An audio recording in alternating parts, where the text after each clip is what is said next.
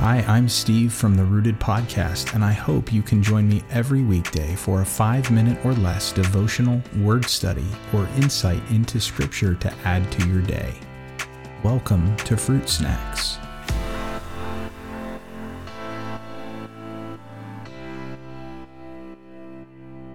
Hey everyone. In today's episode, I wanted to look at the parable of the talents in Matthew chapter 25.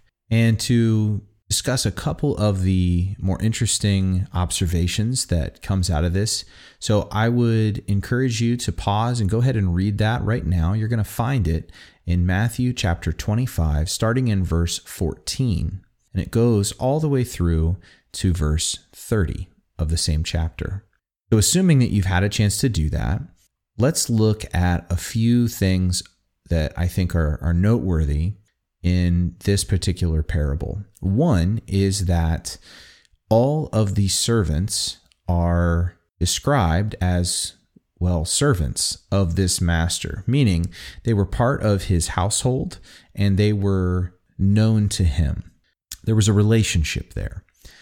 Second, when this master went away, he did not give all of the servants the same amount of responsibility.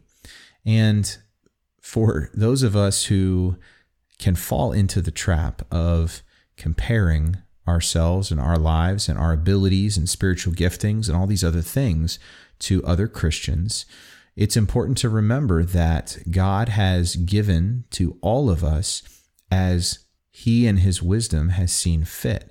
And just like the servants in this passage, our responsibility is not to compare ourselves to those who, as we perceive them, may have more, but rather to do a good job with what we have been given.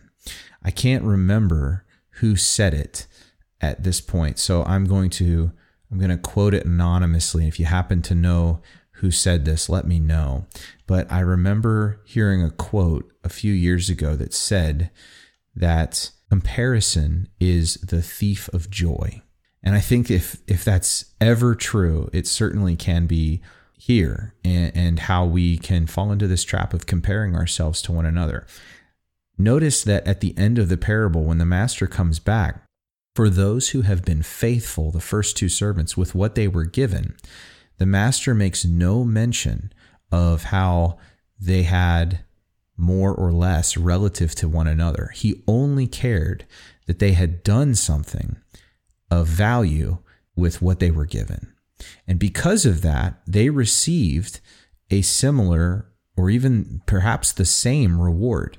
They were given the same praise by the master, that they have been faithful, and that because they were faithful with little, that they will be set over much, and that their master was joyful at their faithfulness. So the fact that one was given 10 and one was only given 5, in the end, in the eyes of the master, that simply didn't matter. They were faithful with what they had been given. And to each of us, we've been given something. We've been given some role, some responsibility, some mission. And the only question that we will have to answer before God is whether we were faithful with what we've been given, whether we used the privileges that God bestowed upon us effectively or not. Now, for the last servant who was not faithful, it's interesting to me that one of the reasons that he gives the master that he didn't do anything with what he was given is found in verse 25.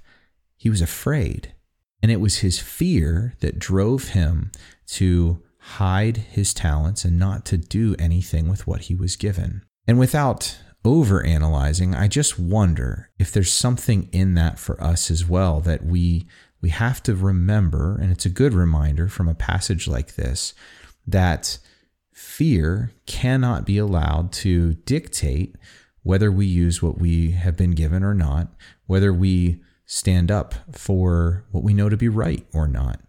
That God has given us a mission, every one of us, both individually and corporately as His body, as His church. And if fear is what is driving your decision not to engage, not to take those opportunities, that you are given, we know from this passage and others like it that not only will you be sacrificing what impact you could have had and what God intended for you to have, but it also is a misuse of the talents and the privileges and the opportunities that God has very deliberately given you. So don't be afraid. Trust God that if He gave you an opportunity, if He gave you a talent, it was for a reason. And the intention is that you take advantage of it and that you use it. Don't allow fear to rob you of the reward that God wants to give you.